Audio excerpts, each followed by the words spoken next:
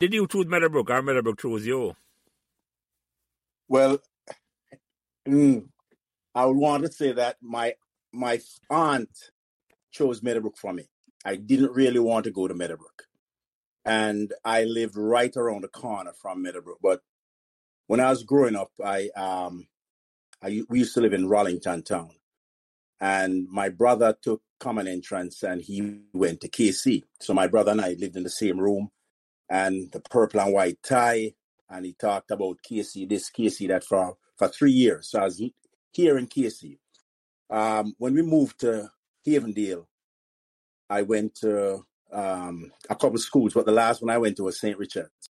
So remember to like, share, and subscribe these Meadowbrook Memories podcasts so neither you nor your friends will miss another Meadowbrook conversation. Thanks.